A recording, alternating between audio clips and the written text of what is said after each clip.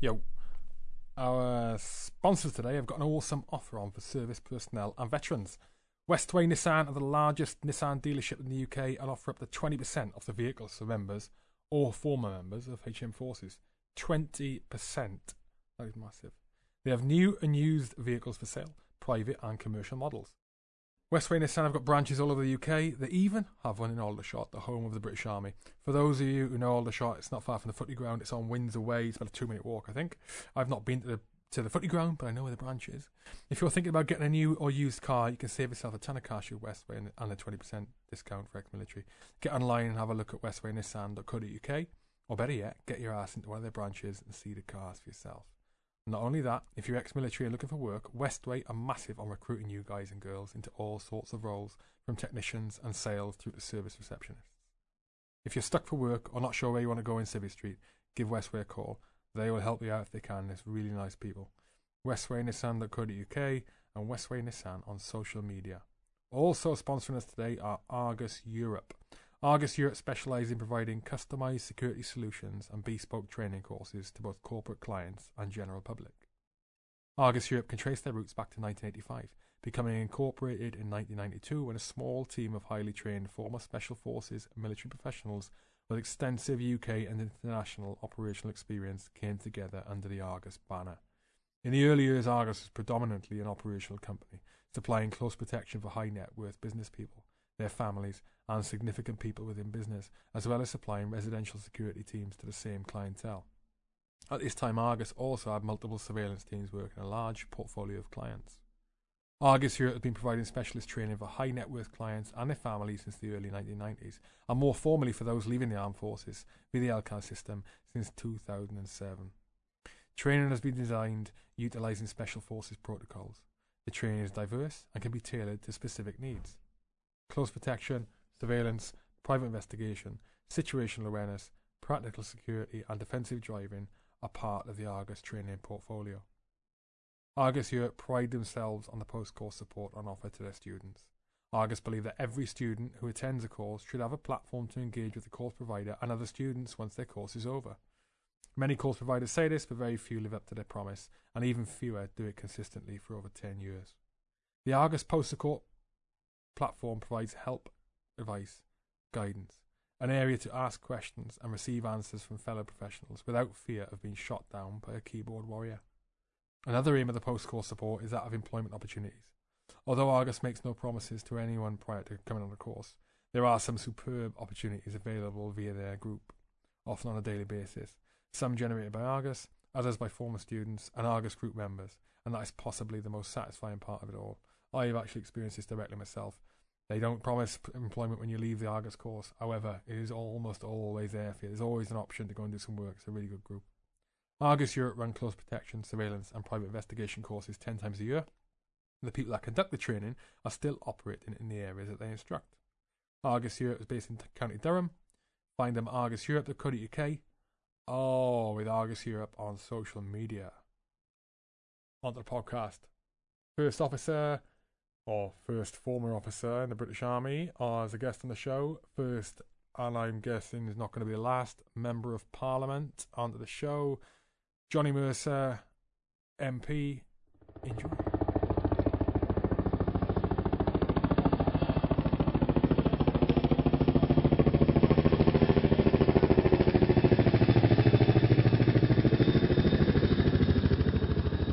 Live, mate. So, I'm going to sit the cans on. Yeah, we're going. Do I need to put these on? You can if you want. You don't have to. Right. I'll. It's just volume wise. Yeah. Firstly, thank you for giving me your time. No, I know pleasure. as an MP you are us. extremely busy. Yeah. Secondly, I'll be honest with you. I was when I approached your office. Yeah. I was thinking, because I obviously you're quite prominent at the moment. I think you are quite prominent. It's certainly one of the more prominent ex-military members of Parliament going at the moment. I thought, be interesting to get on.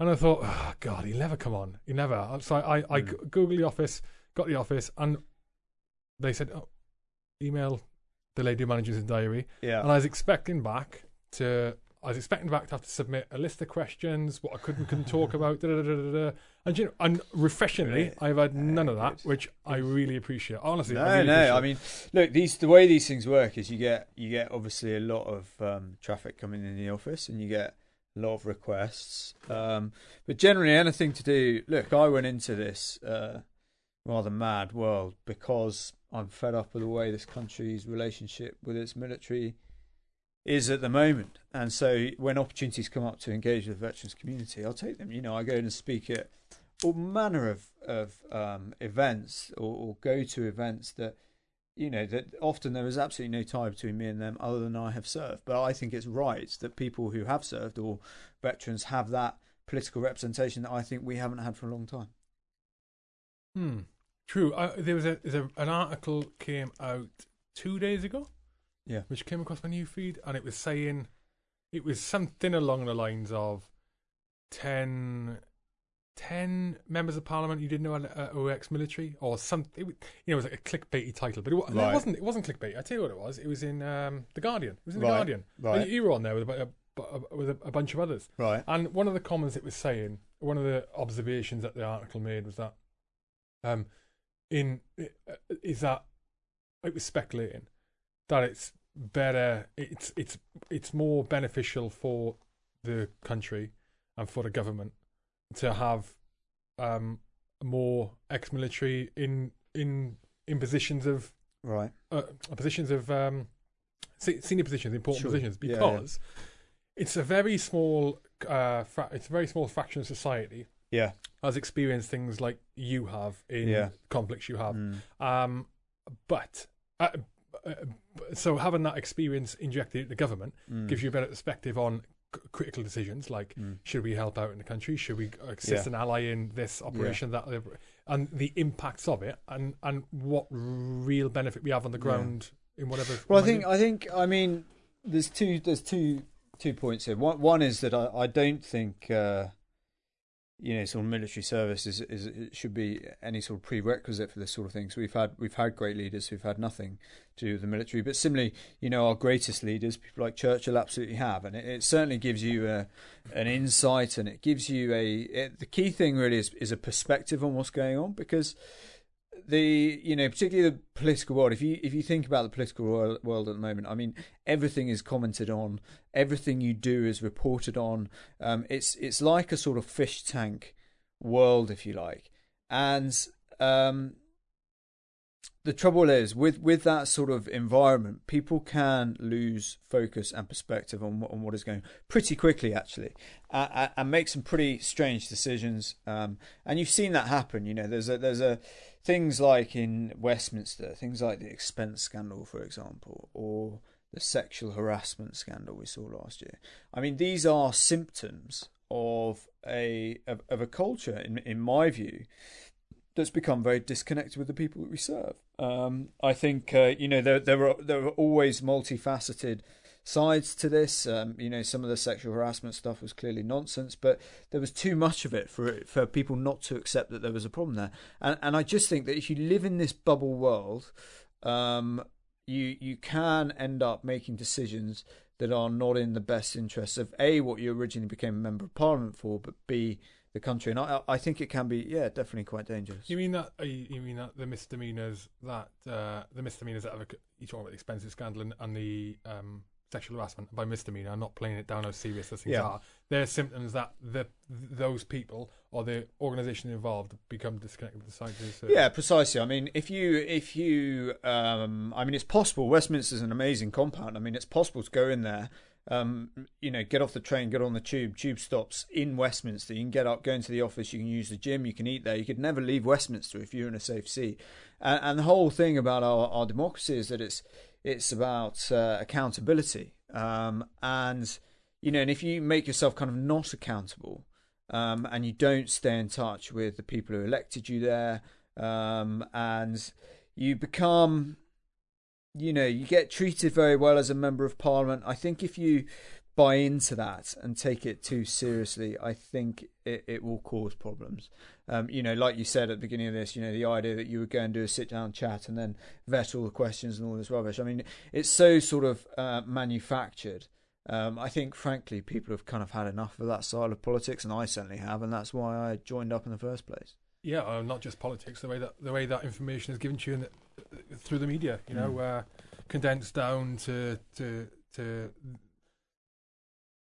facts or figures, often misconstrued or manipulated to get the viewings, to get the ratings, to get the hits.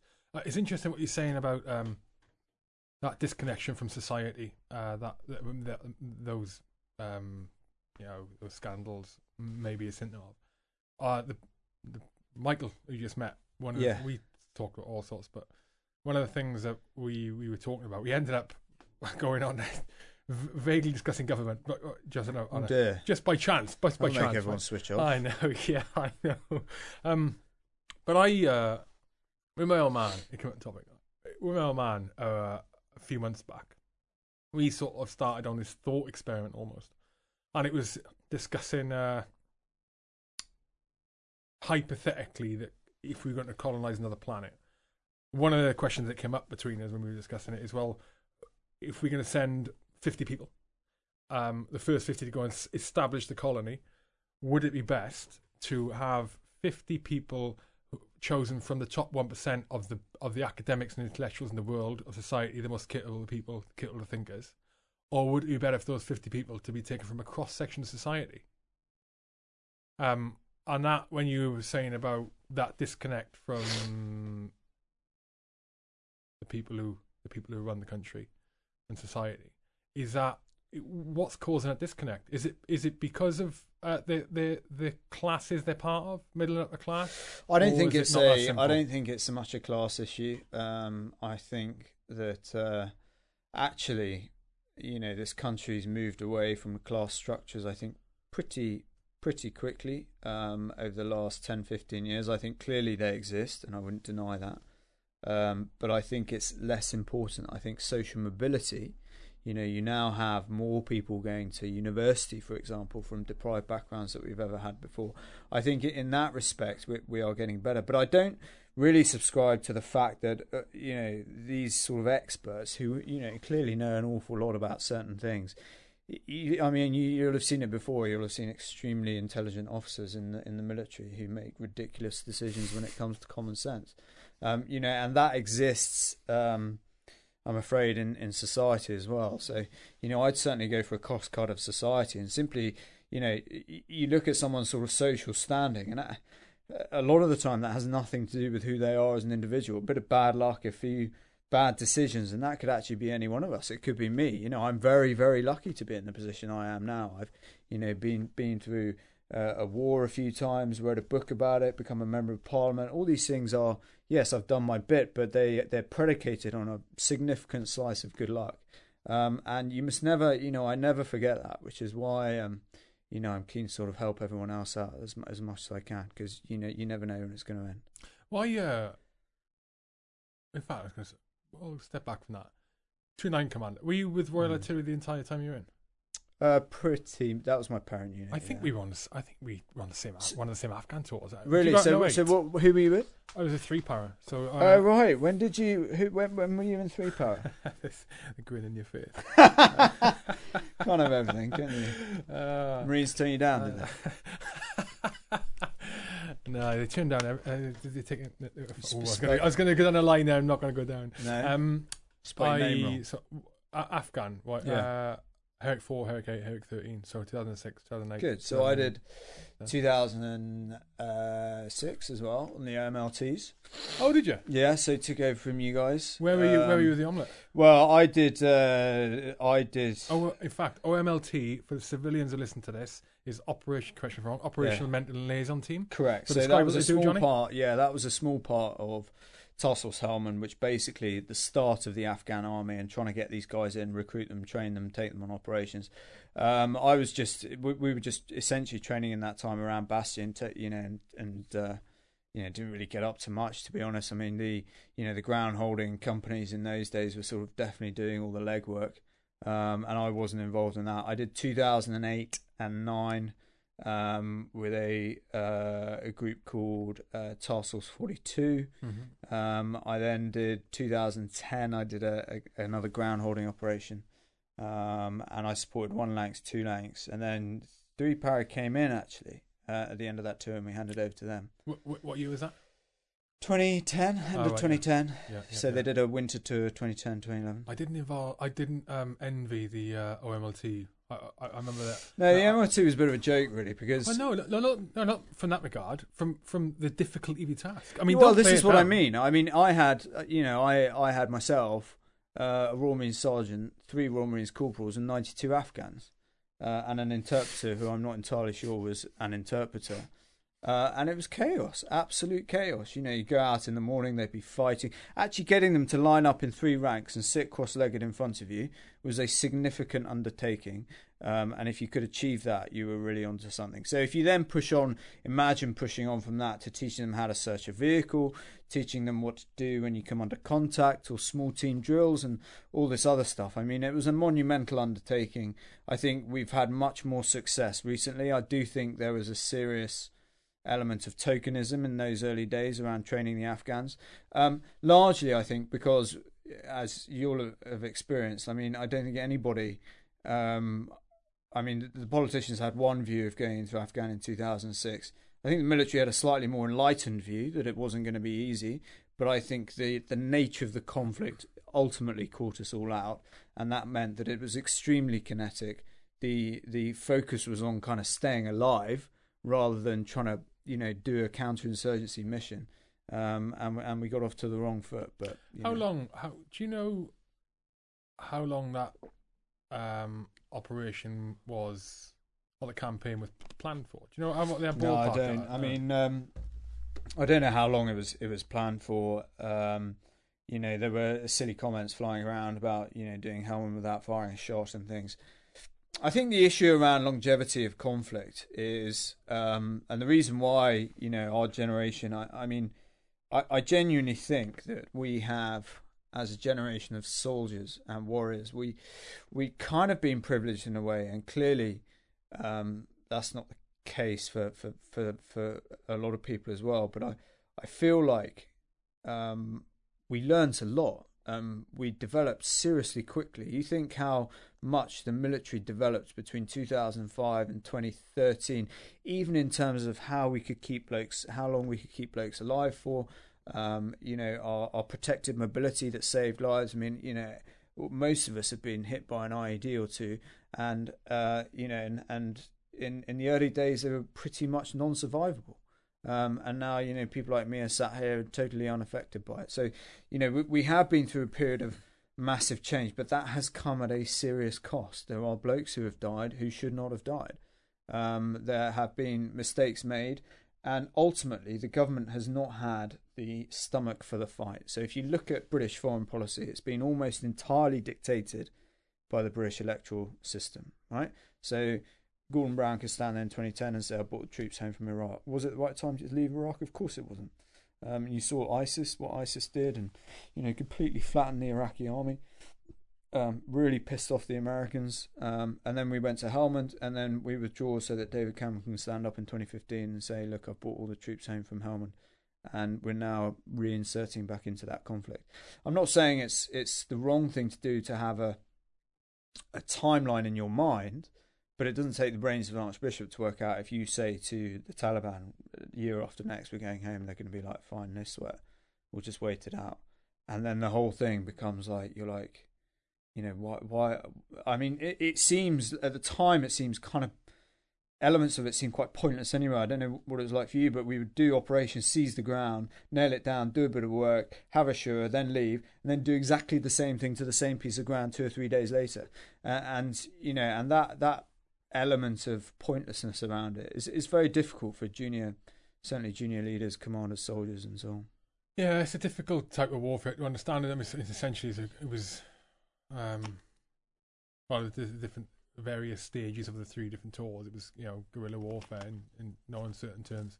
Yeah. But, and to some of the examples you're saying there, in, hold ground, give it back up, out, back in, back out, and that happened on a small scale, from patrol to patrol up to a massive scale. Musakala being a case in point, one example where we obviously the infamous incident 06 where they came out, and then 6 months later, a battle went a massive. Like it was almost the whole point of a Mr. whole Carlos operation. ceasefire, right? Yeah, withdraw, yeah. everything will be all right. Yeah, that worked well, didn't it? And then, same happened in Sangin in 2010. Supposed ceasefire, and it just I think people underestimate what it took for junior commanders, as in junior soldiers, lance jacks, full screws, and junior officers to repeatedly sort of motivate and lead operations in what remained an extremely dangerous environment, but without that sort of core vision of a mission. It was tough, and I certainly found that in the first, certainly in 2006. I mean, it seemed like one of those mad colonial, escapades, which actually once blokes start getting shot, you think, what are we doing? It was a bit Wild West. When did you join up? So I joined in 2001. In fact, you're the same age as me. You're 3 months older than me. So am I? 2001. Yeah. Oh, yeah. I joined up. So you joined in just a year after me, then. Yeah. Where did you go to? You didn't go to uni, no? No. So I grew up in a large family, 7 brothers and sisters, and generally a naval family. My father, when we reached the age of 16, generally liked us to sign up to the military. My 3 older brothers went into the Navy. Just like part of family life. I wanted to go into the army. But I was quite fortunate because I had developed this talent for music, and I was actually quite a good singer, choir boy in my youth, and so I managed to get a scholarship to Eastbourne College, which is a public school, and so I stayed there till I was 18. But university was not on the cards. It was get a job, and I did work for a little while in London in finance, which was frightfully boring. Why is that so common amongst ex-officers? It seems to me it's so common. Because it's easy. Really? Yeah. You just seem to walk out straight into it. I always think, why have so many of you, as in commission, no, it wasn't commission, so many of you guys able to go straight to those jobs? It's easy. So it's money easy. For old rope. The sort of means to get valued in the city are the sort of blustering, sort of overconfident, smile come what may. Is it like a general, the same sort of area of money or finance that they go into, or is it like, I don't know, or is it like just a broad range of things they go into wherever their mates are? Largely, I think it's where their mates are. Right. I don't think there's anything that you can learn on a joint fires course that will teach you how to sort derivatives. But I think generally it's a great thing for a lot of people to do and make a lot of money. I'm not knocking it. I'm not knocking it. No, and they can build their families and so on. But it's certainly not my cup of tea. So I only did that. I did some exams and so on, but I just I was waiting to get in the military, and as soon as I could, went to Sandhurst. I went to Sandhurst at 19. The average age is 26. So and people with a degree, 26? Yeah, and people like me in those days got paid less as well. So non-grads have always been paid about 2/3 of what graduates are paid. Wait, hang on. Are you talking about in the military? Yeah. I didn't know that. Yeah. So if you're a non-graduate officer, your promotion is slower, and you get paid less. Because they're trying to entice graduates, you see. But hang on, why is your promotion not performance based? No, of course it's not. It's all time based. What do you mean? Of course it's not. Well, it's. Well, I know. You can't get promoted on merit. I mean, what a terrible idea that is. I know second lieutenant, and captain, and then major sort of. And then, to be fair, merit obviously comes into it a lot more. I think when people start taking these jobs seriously, but I think like a lot of people, I can't remember anybody not being promoted from second lieutenant to lieutenant. And no, you'd have to be pretty. I remember one guy who left the army as a lieutenant, didn't make captain, which was quite an achievement. But I'm afraid to sort of burst that bubble. There isn't some sort of cutthroat selection testing requiring you to go from second lieutenant to lieutenant. It is literally time served. I mean, it's like for for us. Well, it's like for you. At least you do a leadership course. Well, I don't know what you do in the parachute. No, but I mean, it's the same as your second lieutenant. The same as like a private being a grade 3, whatever it is in depot, and then a grade 2 and a grade 1. You know, that's just you just get it, right? But you don't just get promoted to lance jack or full screw. No, that's different. You know, so you have to do leadership. But it's in a different way, though, is it not? Do you not? Do you not get? Does it not get indicated whether you're going to be like colonel or? No. Is it? No, because you get your reports, right? Don't you? Do you remember you used to get your annual report?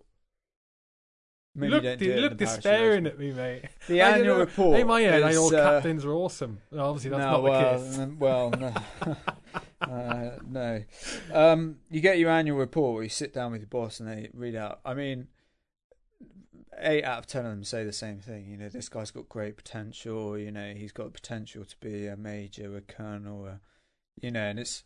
I mean, the career management in the military, I've got to be honest, is pretty woeful. Yeah. And whilst, you know, I'm sure they're better than they were the sort of 7 years ago. When did I leave? Only 4 years ago I left. I mean, they were terrible.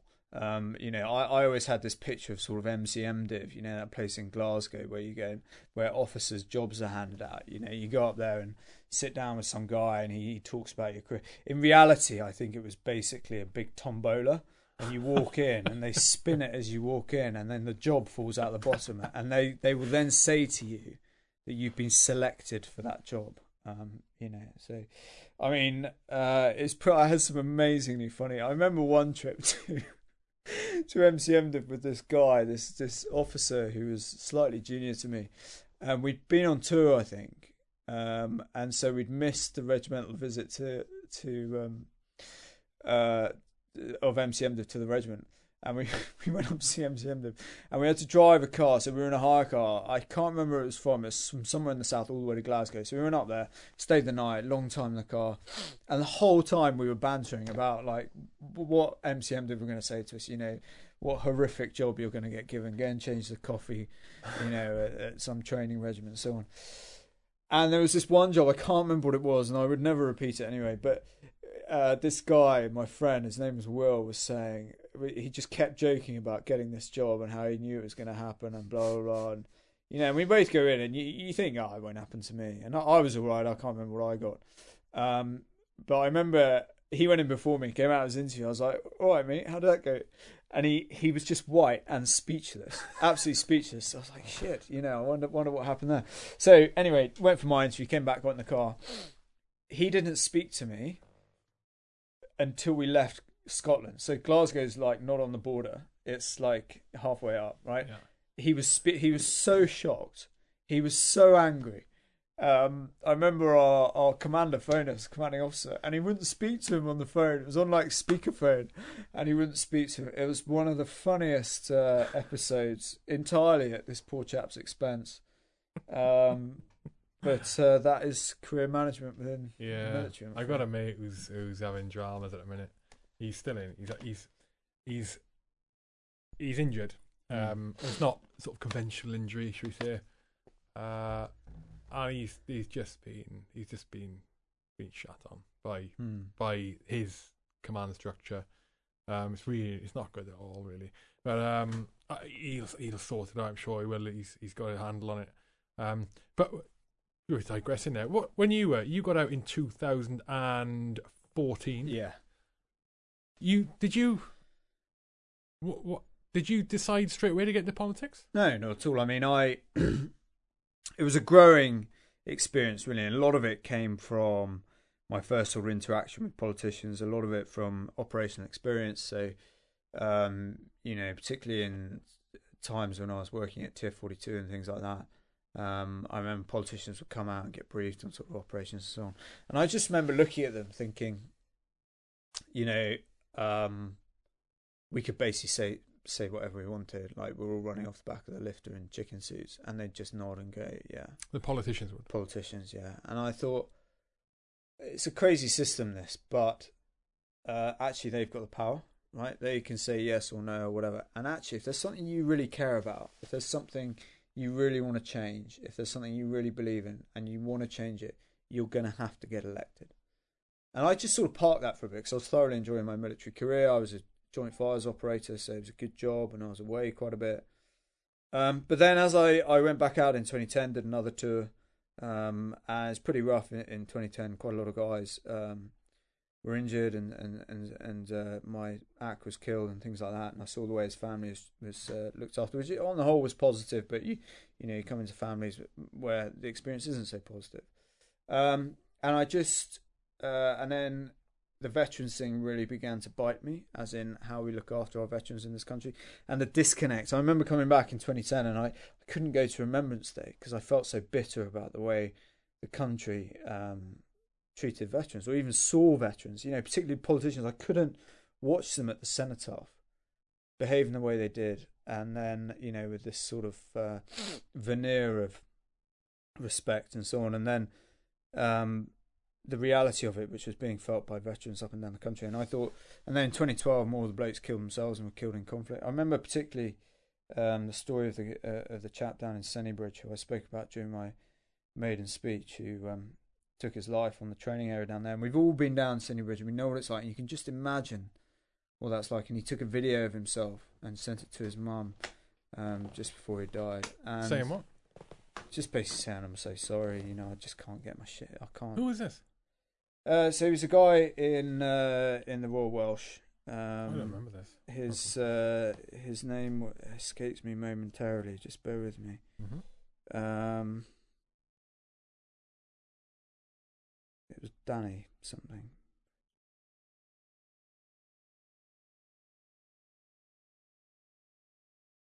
Yeah, Sennybridge is grim.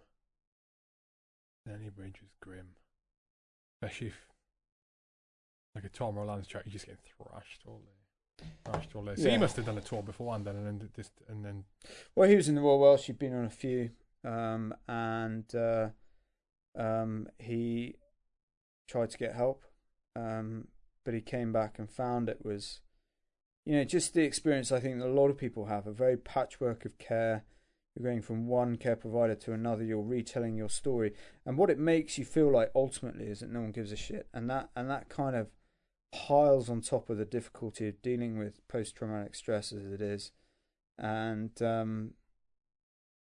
if you think about what takes a military guy, what lads are like, it takes that person to get to a place where they want to end their life. That is a horrific journey, and for the country not to sit up and take that seriously, as I felt they didn't when we reached that watermark in 2012. I don't think it's improved. I don't think it has improved, but that's what prompted me to think, how do can I go and join Help for Heroes? Can I go and work for the local authority, go in the probation service? And then I remember back to when I was in Afghan and briefing politicians and so on. I thought, you know what, I'm going to try and be an MP. And I'd never voted before. I had no experience, no interest in politics.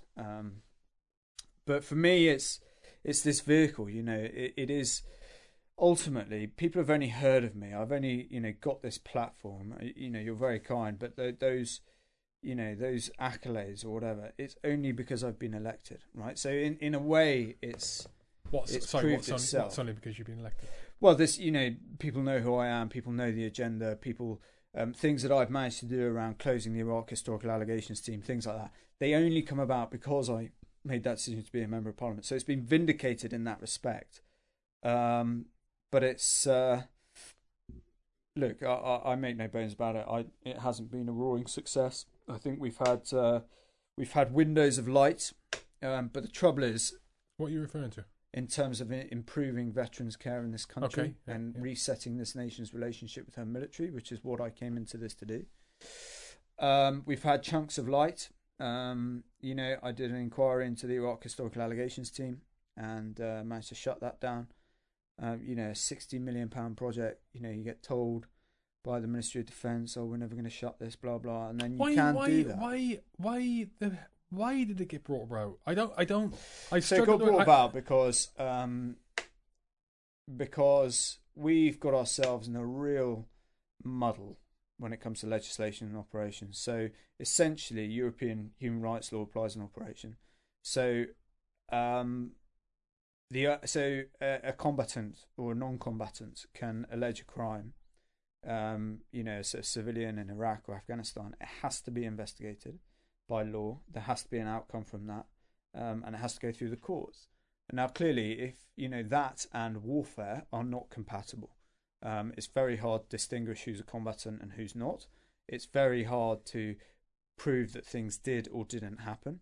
But the problem the government made and the MOD made was that it started paying out compensation to make this stuff go away, right? So Mrs. Miggins from Nadi Ali would come in and say, "You tore my washing line down," and they'll go, "Okay, $50."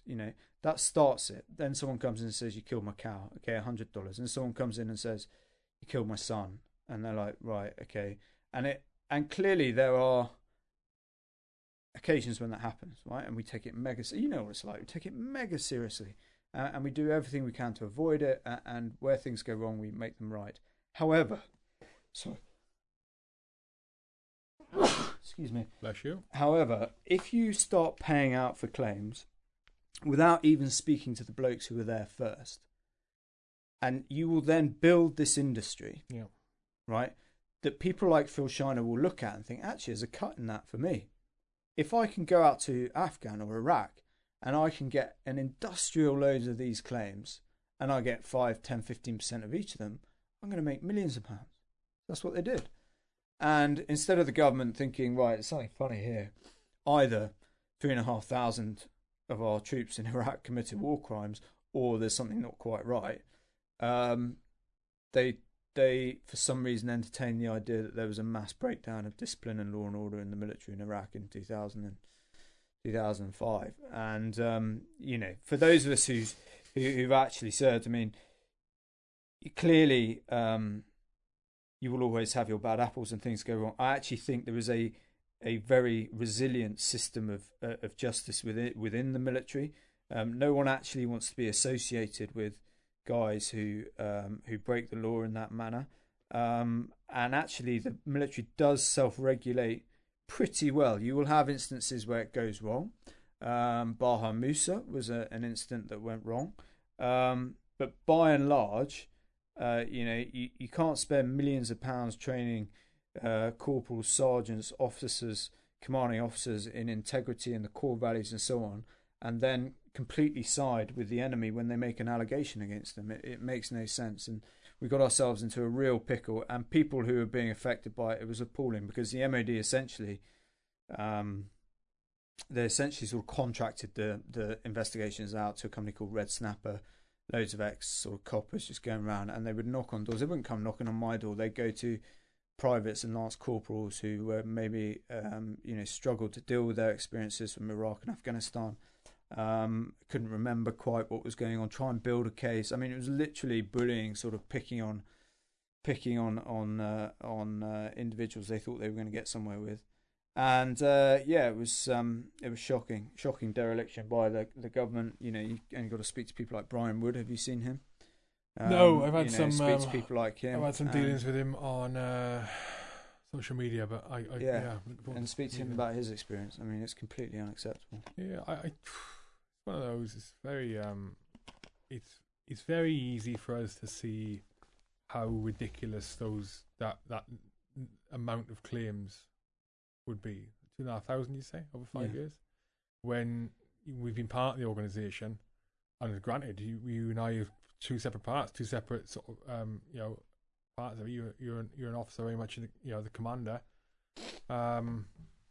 strategist, if you like, and I was a senior NCO. But we from a following the rules perspective, I witnessed all the way through my career, from a private up to when I was a commander, as I'm sure you did, the emphasis placed on do not break the rules. Yeah. Do not break the rules of engagement. And if you step outside those lines, you'll get hammered. Yeah. And people did. And like you said, there are isolated pockets. You get isolated pockets. I was very lucky not to be around those people. I heard of isolated incidents where there was, people did stuff they shouldn't have done. I'm talking little things like flipping, cause some damage they shouldn't have done. Aside from that, none. Well, I used to kind of like take it personally in a way. So as a commander, if you see something happen that shouldn't have happened, I used to ask myself what sort of environment I was creating where the blokes thought that this was an acceptable way to behave. So clearly I would deal with it with the individual concerned, but I'd also ask myself those questions as to what sort of environment was I creating where individuals felt that this was an appropriate way to behave. And actually, you know, the Marine A issue has been very divisive in the military community, very kind of polarizing. But I'm still yet to find a serving individual in one of the units I serve with who thinks he did the right thing and thinks he shouldn't be punished. And that's the reality of it. You know, you will have lots of old and bold who say you should have done this and should have done that, and back in my day and so on. The reality is we are judged on our professionalism, and if you by his own admission, if you let those standards slip, you do take the punishment. Mm-hmm. And so I think a lot of people lost their heads over that. And certainly as a public figure, it was quite interesting watching. It was. I think it was a combination. I agree with you. He broke the law. It shouldn't have happened, right? But at the same time, I think he was maybe scapegoated slightly. I agree with that as well. And there's a way of dealing with these things. There's a way of treating these individuals. There's a way of, you've got to ask yourself, what were the series of events that led him to do that? And I think, they've had the investigation and so on, but in terms of rotating troops in and out, I mean, I remember in 2010 when one of my soldiers was killed, and I was I saw the commanding officer, and I was relaying to him what it was like at my patrol base. And I think we'd been in continuous combat twice a day for 42 days, and at that stage. And it was then to go, and this was the beginning of the summer, so it's going to go on and on. And he couldn't kind of believe it. He was like, well, this is ridiculous. Even in the Second World War, they would do 3 weeks, 4 weeks at the front and get rotated around. And now we've got some seriously combat-hardened individuals. And I think we just, we've got to keep sight on what it is. I mean, there's two sides to the coin. I don't think we should do 6-month tours. I think we should do longer than that. But if you are going to get individuals who longer. Yeah, I do. Really? Yeah, I do, because I feel that if you are to really understand a counterinsurgency challenge, or you're, for example, working in counterterrorism, or you're going up against the networks in that country, the Americans do year-long tours, and they look at us and they think we haven't got it right. And in that case, I agree with them. When it comes down to combat, it's a different matter. So if you have guys like who man the lines like we did, going through 6-7 months of continuous combat, then that's a different issue. Oh, okay, but I think certainly at the commander level, certainly in these mentoring roles where it's all about building up those relationships with the Kandak commander, with the interpreters and so on, I think yes, we should be looking at a longer time away. I agree with you. I can see why you say longer from that perspective. I agree with you, but to feel those benefits of that, for that to work, the fighting troops, because the fighting troops need about that length of time as well. Now, mental health aside, right? Impacts of war aside, okay. Yeah, but that's got to be managed. So during the war. Yeah. During the war, okay, they would do 30 days at the front and then go and regenerate, force regenerate, and so on. Mm-hmm. During the Second World War, and that's the way to manage it. And they only got there because they realised if they did more than that, then their operational effectiveness would fall off and their professionalism would reduce and things like that. So they came in about this system where they would do 30 days on the front and come back. It's very similar in Vietnam. And we didn't adopt that in Afghanistan, and I think that has led to a few problems for some of certainly our most combat fatigued individuals. But can just 30 days, would that reduce the personal, professional, and emotional investment in a battle or in a campaign for the individual? And then they're not. If I was have 30 days and you're getting out 30 days, I would be maybe. Yeah, but you wouldn't do the tour 30 days and go home. You do your 30 days and you rotate, and you then go to Bastion and do your training cycle for a bit. Okay. Or you would go and go to a different area where it's not so busy. I think you've got to be professional and rotate your people in and out, so that people can you can manage their experiences. And I think certainly think that a factor in Sergeant Blackman was that issue. How far into the tour was it? So I think his incident was sort of 4 months in, and in that, I mean, I was actually in that PB the year before him, and it was. Where was it? So it was up in Nadi Alley, near it's in Nadi Alley North.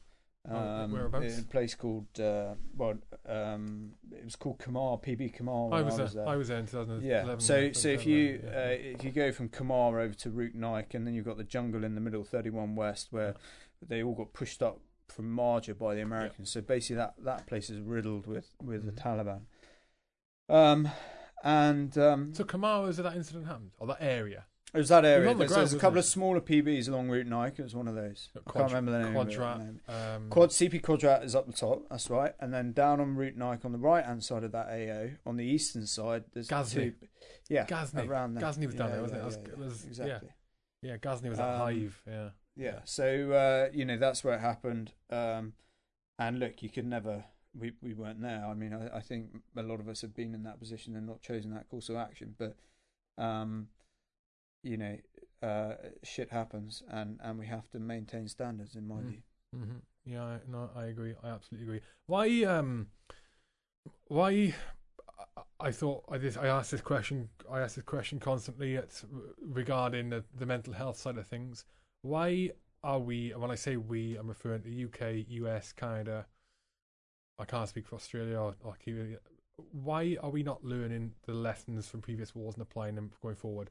I'm talking about dealing with the mental health issue. I'm talking about learning tactical and strategic decisions, things like rotating people in and out more frequently. Talking about why aren't we carrying it forward? What is stopping us doing it? We've got all the historical documentation there. We've got all the records. What is going wrong from a military perspective? What's going pear-shaped? I think when it comes to looking after people, I think people are very quick to forget. So if you look at, I mean, I never served in Iraq, right? But if you look at what we would, you had the initial punch into Iraq, and there were weeks when Iraq was busy. But if you look at the sheer levels of combat, okay, Afghanistan was a different matter. The British Army had not seen that really over a sustained period since Korea, and that wasn't my view. That was the view of David Richards, Chief of Defence Staff at the time.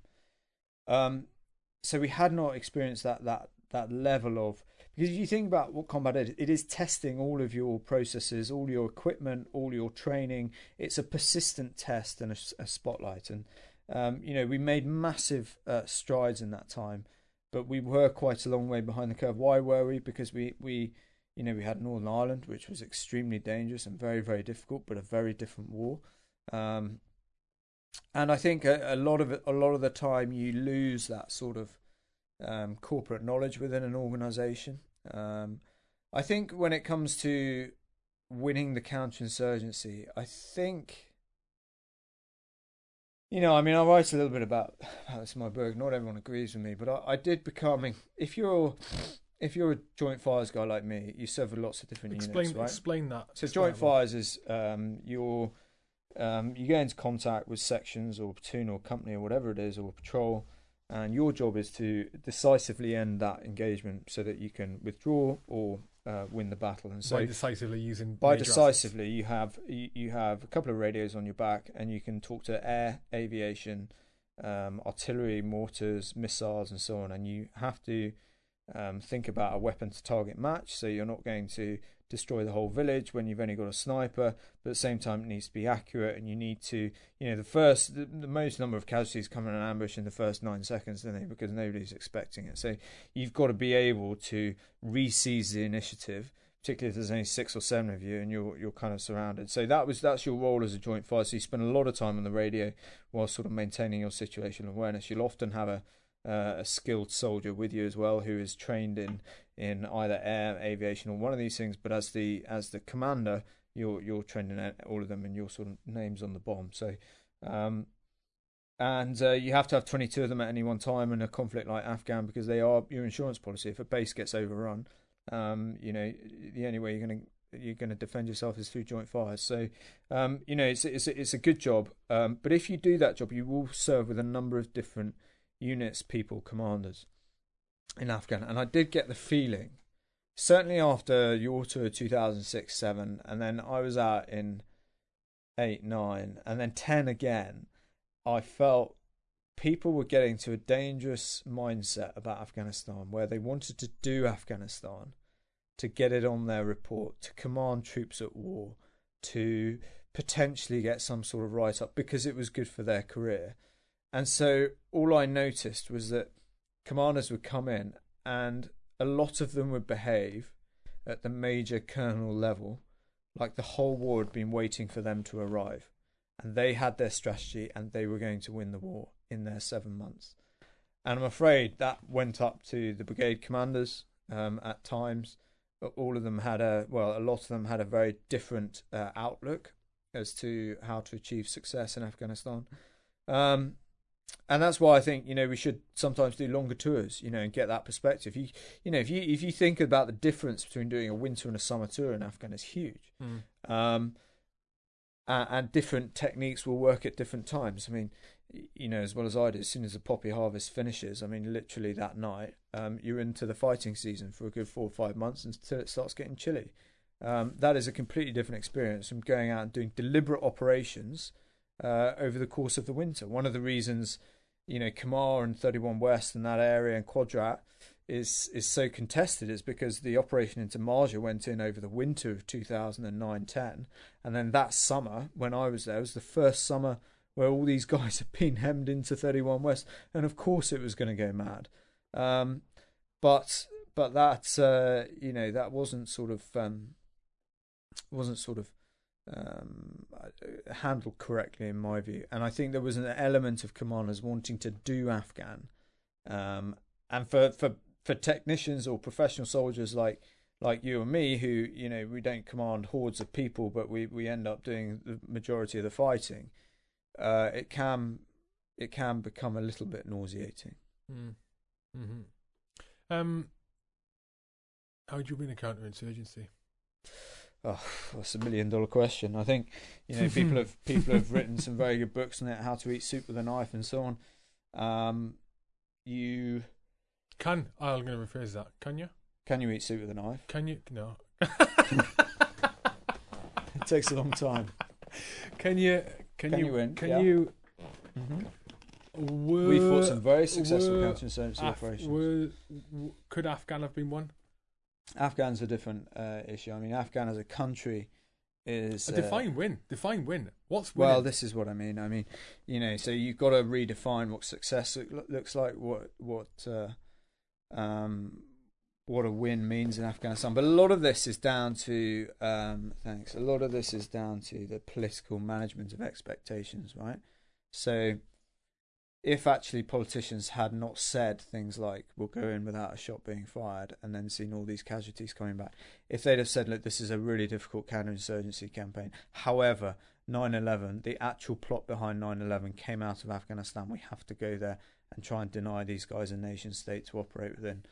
Then, a lot of it comes down to honesty, a political misunderstanding of the military and the use of military force, and an inability of politicians to bring the country with them.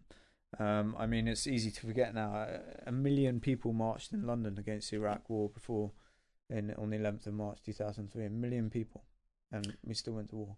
Was that the true intent of the Afghan campaign? Do you think that was to go and deny foothold for the Taliban to get I think there's no sort of thinking about it. The 9/11 was hatched in Afghanistan because the Taliban government decided to let Al Qaeda and Osama bin Laden operate within Afghanistan and wouldn't hand them over. So they then had the real estate and the country and the resources to plan a huge strategic terrorist atrocity, as in 9/11. We then went out on Opchakana in 2001 out to Afghanistan, but arguably the drumbeat was rolling for Iraq, which was an incredibly unpopular and, in hindsight, not the right thing to do. Iraq becomes this massive vacuum that sucks up all the resources and the people. The eye gets taken off Afghanistan, and then when you go back to finish a job in Afghanistan, it's got 10 times worse, and you're starting, back from where you should never be. I've come to believe, rightly or wrongly, and feel free to try and correct me if you think otherwise, which I suspect you do, is that Afghan, the real behind the curtains motivation, one of the motivations for going in there was not obviously, there was not what was portrayed in the media, and they were saying they're trying to get the foothold, and they overplayed that threat, I think. Sorry, was what? So I've come to believe that Mm-hmm. the reason we were told that we were going to Afghanistan, one of the reasons, there was a load of different reasons, and it sort of changed over the course of the campaign as well, the reasons we were in there. What you're saying there about going in and denying the Taliban a foothold, and yes, absolutely, the idea for 9/11 was hatched there and planned then. It's. But what did it become? Yeah. I couldn't believe that one of the reasons we're in there is because geographically and politically, at the time and over the course of the campaign, and even now, but although less significant now, Afghan country where it is. And at that political side of things, it was part of a power struggle in that area, or not a struggle, or a power struggle area. Russia, China, the West, and that's part of it. Established there. And I think very similar. You're right, but I think it's kind of 20 years out of date, because I think that's what the Russians were doing in Afghanistan. They did not want. Absolutely. The Americans did not want. You don't think it was a rerun? Communism. I don't think it was, because especially with the state of China at the time. I know, but I just I'd love to think that much thought went into it, but I don't think it did. I think look, I'm of the view that going to Afghanistan was not the wrong thing to do. I think it was the right thing to do. I think that there is certainly when I was working at the strategic level doing counter-terrorism, there is a very clear link between operations being planned in Afghanistan and safety in the UK. And that was very, very clear to me. We lost our way because I think too many people had their own agendas as to how they were going to solve the war. I mean, if you look at drugs, we for a while we did nothing about drugs at all. And then some commanders would decide to do something about the drugs, and the violence would increase. And there just seems to be. I mean, if you remember, one of our huge achievements was getting this bloody turbine up to. Still not been installed. I mean, it's there though, Johnny. It's there. Mission was accomplished. Yeah, what a success! It was rotting in the desert. Thinking about what you're saying about serving longer on these operations. One of the things I've heard before is that, and this actually would tie into what you're saying, is the suggestion that the terms of service, like the Prime Minister's 4 years, right? Yeah, 5. 5. That is too short. It should be longer. As in, what do you mean? So your postings to regiments, it should be longer. 2 to 3 years should be 5 to 6 years. I'm talking about the PM. Like the Prime Minister should be longer. Yeah. Look, there's definitely an argument for that. I think and I agree with you. I think these short terms don't allow any sort of strategic, difficult decisions to be made, and any sort of plan or agenda or vision be sort of promulgated to the British people for them to believe and get behind them and actually see some social change and advancement in the country. I do agree with that. The converse side of that is that you get a terrible Prime Minister, you're not going to get rid of him. But how much? A question for you on that. How much, realistically, how much control does the PM have? And the reason I'm asking is, and it's not just like I'm not just talking about UK government. Talk about US. Talk about anywhere with like a democratic society and a parliament or a senate or whatever it may be. Is it not? If the PM changes over, and even if the party changes, is it not pretty much the same structure underneath, the same? Look, if you change your CO in a unit, right? If you change your CO in a unit, it's nothing like that. Go on and explain it to me. The Prime Minister is the chief executor. My politics, I'm not knowledgeable, so explain it to me. Of all sort of government policy, party policy, what goes on. If you were to see, for example, forget their Labour and Conservative, if you were to see an individual like Jeremy Corbyn in number 10 Downing Street, this country would fundamentally change. Now, some people want that to happen. They literally have that much power. They have that much power to fundamentally change the state, whether in terms of taxation, whether in terms of the welfare state, security, foreign policy.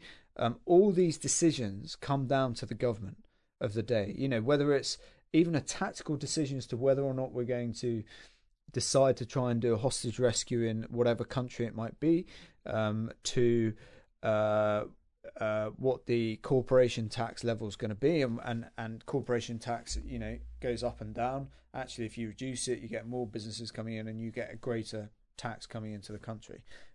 Some people morally have a problem with that, and they think actually our corporations should be taxed to the rafters. The problem is that they all go to different countries, but there is two different political ideologies that will fundamentally change this country. So yeah, I mean, the Prime Minister's got a huge amount of authority, a huge amount of influence, and basically runs the show, as they should. I mean, that is, you know, we're a democracy and we're a proud democracy. Yeah, I was kind of hoping they didn't.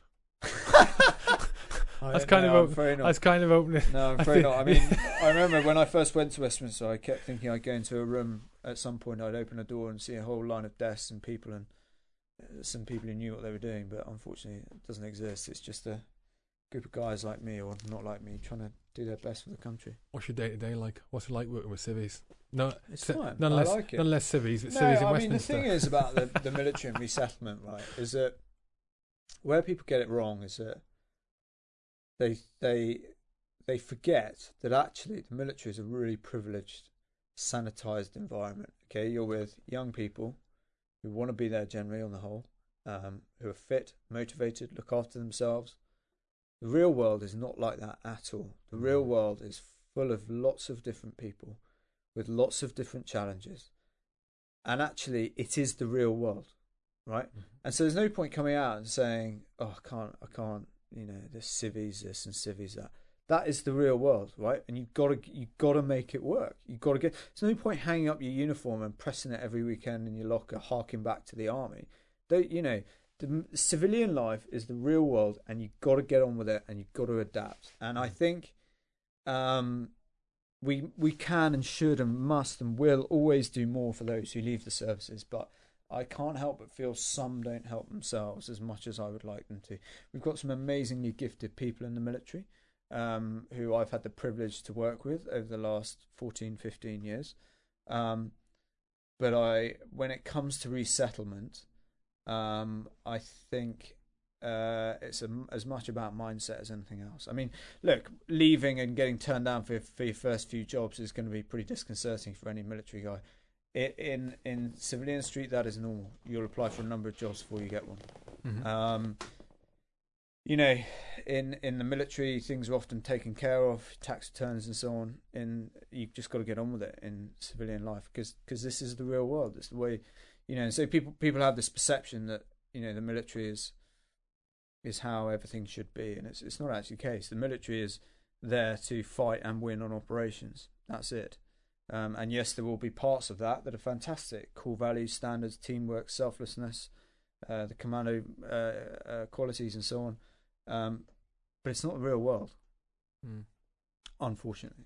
No, unfortunately, you're right. That adapting. I mean, the military is it's elitism, you know, and rightly so. That's the whole idea. You have to.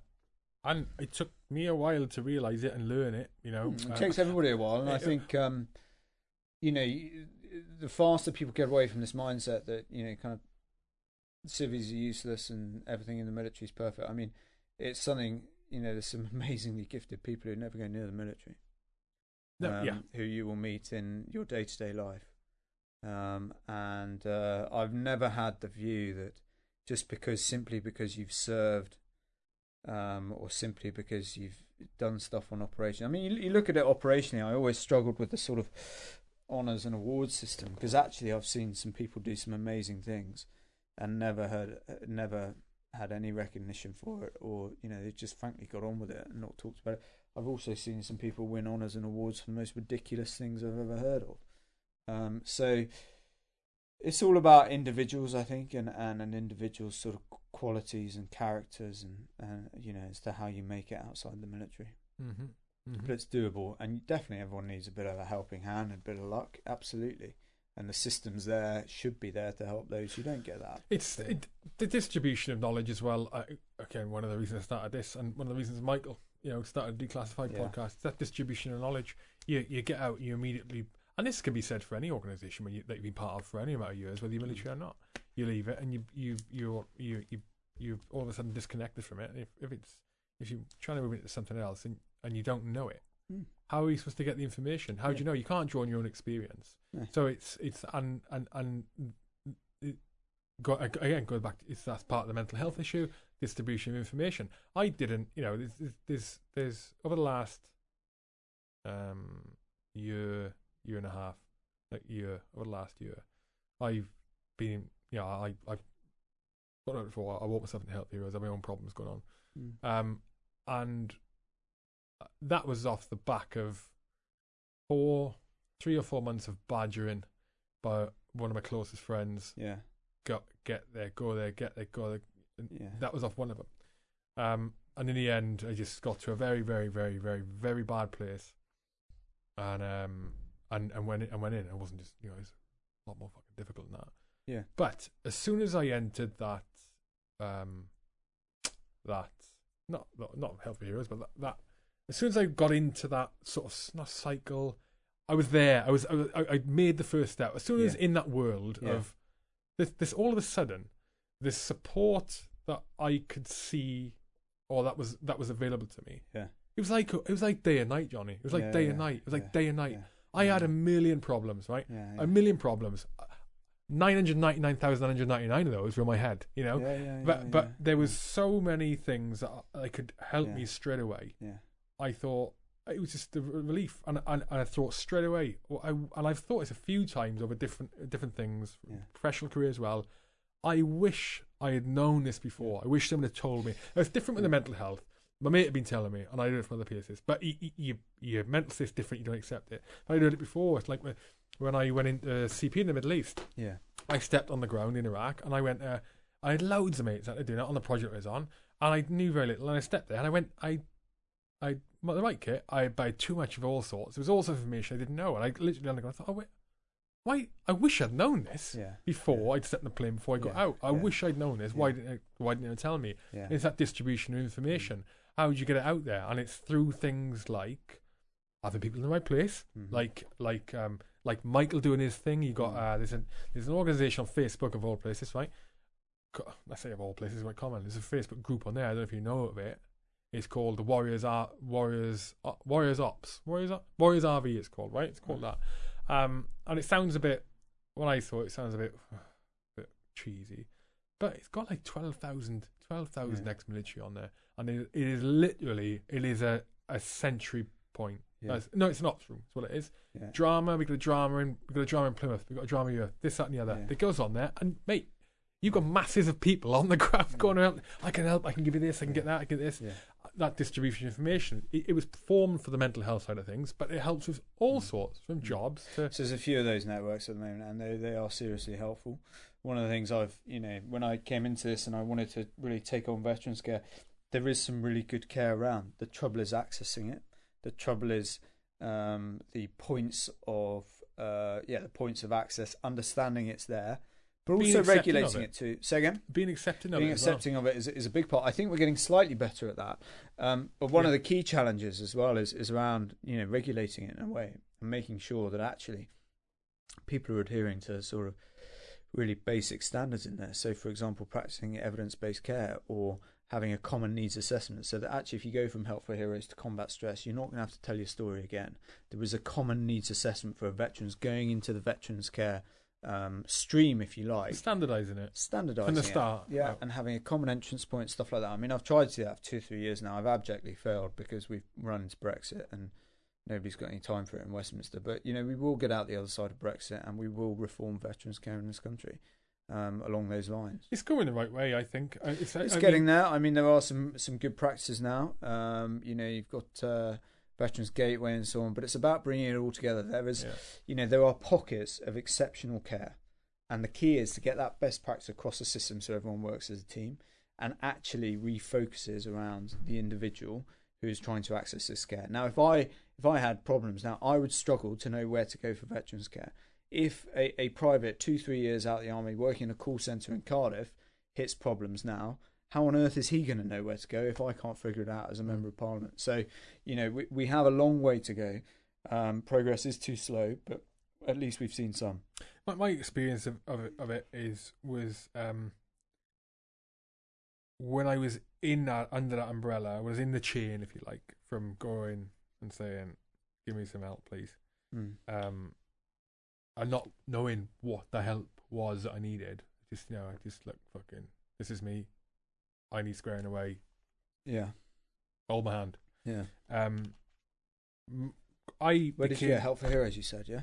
Shabazz House, Collier. Cool. Yeah.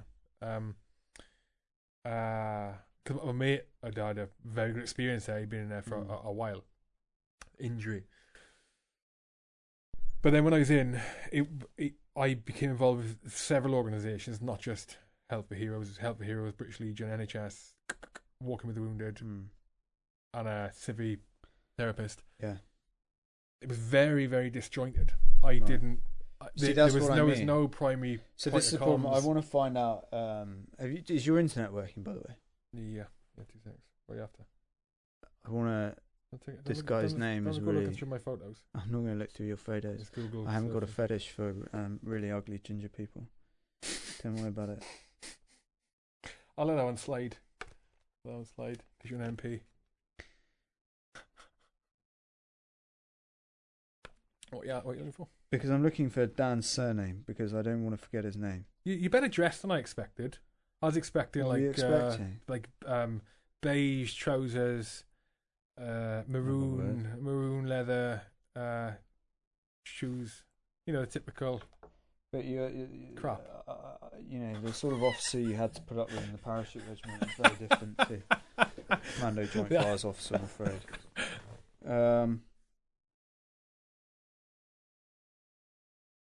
Here we go. Where were you based when you left? What, geographically? Plymouth. So Plymouth's been my home. I mean, you that's live where in I'm the Plymouth? MP for. There? Yeah. Well, as soon as I got elected, I live just outside Plymouth now. Yeah. People are pretty silly about politics. I didn't want my kids going to a school. Oh, really? Where parents will harass them on the gates. You're joking? No, honestly. What? I can't tell you the amount of vitriol you get in this job. I'm very lucky because I generally, Dan Collins, that's right.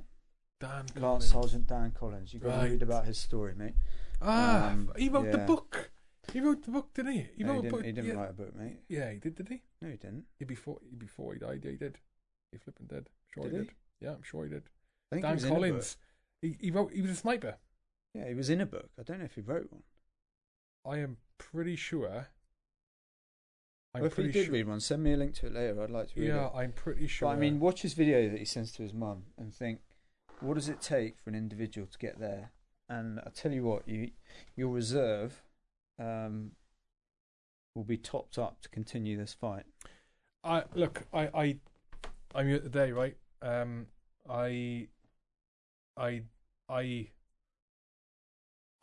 know how it feels to be at the depths.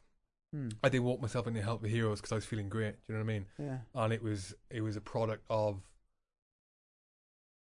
for the third time over a period of months, that an option of a way out popped into my head that should not be popping into my head. Yeah. And I'm a logical. Were you struggling with PTSD or? I'm undiagnosed. I don't know. Yeah, but it was a mental health issue. Yeah. What did you do? CBT or anything like that? Cognitive behavioural therapy. Yes. What sort of treatment did you do? With a therapist. Are you on meds and things like that? No. I'm a big believer in lifestyle changes as well as it's a holistic thing, isn't it? You got to. So you did a course of CBT, did you, with Help for Heroes? Yeah. Walking with the Wounded and through that to be. Okay, but great. I didn't go. I didn't end up in there because I felt great, and that you get into a rut, and it can be exacerbated by alcohol abuse. It can be exacerbated by poor lifestyle, other stresses going on. I went through a divorce a few years back, and I think for the strongest, most positively minded who may be a little bit ignorant to, it's not that bad. It's just like, I was one of the strongest people you ever meet. That position I was in, I was useless. Mental health has got absolutely zero to do with that. This idea that you can tough it out. Right? I agree. It's and I made that mistake for years. It's absolute horseshit. If you actually look into if you apply your brain to this stuff rather than your kind of preceptions, things around mental health and being unable to forget images, being unable to forget thoughts, intrusive thoughts, obsessive behavior, these are chemical things in your brain, right? That you can, reprogram through things like cognitive behavioral therapy. Yes, take medication to alter the balances of certain chemicals in your brain. It is exactly like physical health. It's like having a broken leg or busting your ankle. And the sooner people understand this, and if they are poorly, get help, the better they will get. And the trouble is, people leave it so late, right? So your chances of getting better with mental health, if you intervene early, upstream, before you get the concomitant things like alcohol abuse, substance abuse, debt, whatever it may be, if you get in there early and you get help early, you can fundamentally improve 9 times over your chances of success. The problem is people think, I'll just snap out of it. I'll just toughen up, and we are getting better, right? Since 2006-7, I mean, Trim came in, do you remember that, in 2008? Yeah. I mean, and it was total tokenism. I mean, like 2009, 10, I remember a horrific incident. This poor guy drowned in the canal, Neb Canal. He went in a vehicle, and we're carrying him onto the helicopter, and he was so heavy, the stretcher snapped, right? So I grabbed him like a baby, like that, and I put him on. Anyway, came back and he's dead. He's dead, yeah. Came back and sat down with the lads, and the Trim practitioner was the sergeant in the platoon. And he said, I told him what happened. I was like, guys, that was horrible. Like, literally, this guy's stretcher collapsed, and I just basically cuddled him and chucked him in the back. And he was like, well, I'm the Trim practitioner. How do you feel about it? And I was like, yeah, pretty shit. And he goes, okay, you've been trimmed.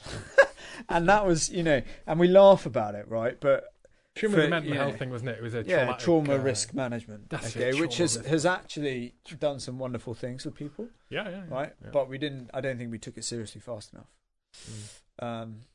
But look, I think that there is always the chance, or there's a fear around the bow wave of mental health coming out of Afghanistan and the concomitant problems with that. I think we can beat it, but the government clearly needs to do more. I think veterans community as a whole, needs to regulate itself in a way. One of the problems we've got, is people self-diagnosing. And what that means is that friends of mine who are genuinely poorly do not want to diagnose as a PTSD because they think they're joining some bluffers club, which couldn't be further from the truth. And we have to regulate that, because no one's going to come in from the outside who hasn't been on operations and say, look, mate, I know you feel like your whole world's going wrong and so on. You may have any number of mental health problems, but it's not PTSD. So let's not treat it as PTSD, because you're not going to get better. Let's treat perhaps your depression or your substance abuse, and then you will feel like you haven't got PTSD. So it's that kind of enlightened, more intelligent approach to mental health that can have real exponential effects on the community. And we can do that ourselves by, not, I get the impression sometimes anyone who's had PTSD does not want PTSD, right? It is a horrific, life-limiting, absolutely poleaxing condition that nobody wants. But I have seen some people who want it. We have to regulate that, because no one else is going to. In reality, yes, you will get psychiatrists and so on who will sit down and say to someone, you haven't got PTSD, but ultimately they're better off hearing it from another combat veteran who goes, look, mate, I've done that stuff with you as well. These thoughts you're getting, it's totally normal. To get some of these thoughts is normal. Yes, you can't sleep, you're waking up at night or whatever, that's a different matter. But actually, to have some effect from a traumatic experience is normal. But hey, if we tackle your alcoholism and we tackle your money management, you're going to, you'll find you don't have PTSD and you can get on with your life. Yeah, I agree, and it's a really good point. Is that it doesn't. There's a stigma attached to PTSD, and I know exactly what you're saying about people who want it, but the psychological impact of war, okay, is a plethora of things, not just PTSD. It's I've got a, we're gonna have to wrap this up now, but I've got a friend who is having mental health issues, but it's straight away it's being looked at, well, must be PTSD, and I think he thinks in his head, hey, it might be. My gut feeling is it's not, and I'm no expert, but it's more there are issues going on. It's more of an attention thing. I don't mean this in a bad way. It's he's got mental health issues. Does it mean he should be paying any less attention? No, he's got issues. Help him out. But again, that awareness of mental health. What does Michael Coates call it? Mental fitness. Brilliant term for it. Mental fitness. Well, I actually believe in something called, and you speak to people like Mark Ormerod from our generation and so on. I actually believe in something called post-traumatic growth, where you can have these things. Right? Michael mentioned that as well. Yeah. I've not heard that before. That's certainly what happened to me. I mean, I had a pretty rough time growing up. I had obsessive compulsive disorder as an adolescent, which absolutely laid me low. Afghan straightened me out. Yeah. And I feel very strongly about this stuff, which is why I feel this rush to get a diagnosis of PTSD. I think we just need to be very, very careful about it. Not because the reason some people think I want them to be careful is that I'm playing it down or anything. PTSD is a horrific condition. However, if you try and treat something as PTSD and it's not PTSD, you will never get better. And those who genuinely need that help will not be able to access it because they've been swamped. So let's be grown up about this. Let's have a mature, honest discussion. And we must do much better around other mental health conditions, depression, OCD, and all sorts of other conditions. We must do better so that people know they can access treatment for that. I know some people who say they've got PTSD because they feel they can access the treatments. The answer isn't to do down PTSD; it's to actually bring these other treatments up so people can, this parity of esteem that the government talks about is a reality. Whether you've got a physical injury or mental injury, okay, your treatment is exactly the same. Your chance of getting better are exactly the same. We are on a journey to that, but it's too slow at the moment, and I'll do everything we can to get us going faster. Good, appreciate it. Sound like the man to do it. What? Right. Is there anything you want to mention? Anything at all before we wrap it up? Nothing at all. Where are you going to be in 2 years' time? hopefully not in prison. Well, I hope wherever you go, it's a pleasure. Thanks for having me on.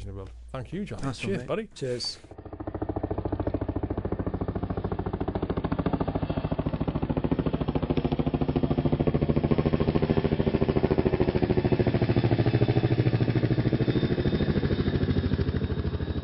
That's it. Another shout out to our sponsors today, Westway Nissan. Up to 20% off for service personnel and veterans, but also with employment opportunities. Get along to westwaynissan.co.uk and have a browse or go into one of their branches. They've got them all over the UK. Our other sponsor was Argus Europe. Argus Europe run close protection, surveillance and private investigation courses 10 times a year. The people that conduct this training are still operating in the areas they instruct. They're also an operational company, so their knowledge and expertise is wired tight. Check them out at arguseurope.co.uk or just chuck Argus Europe into Google and it will point you in the right direction. All done for today. Until the next time, out.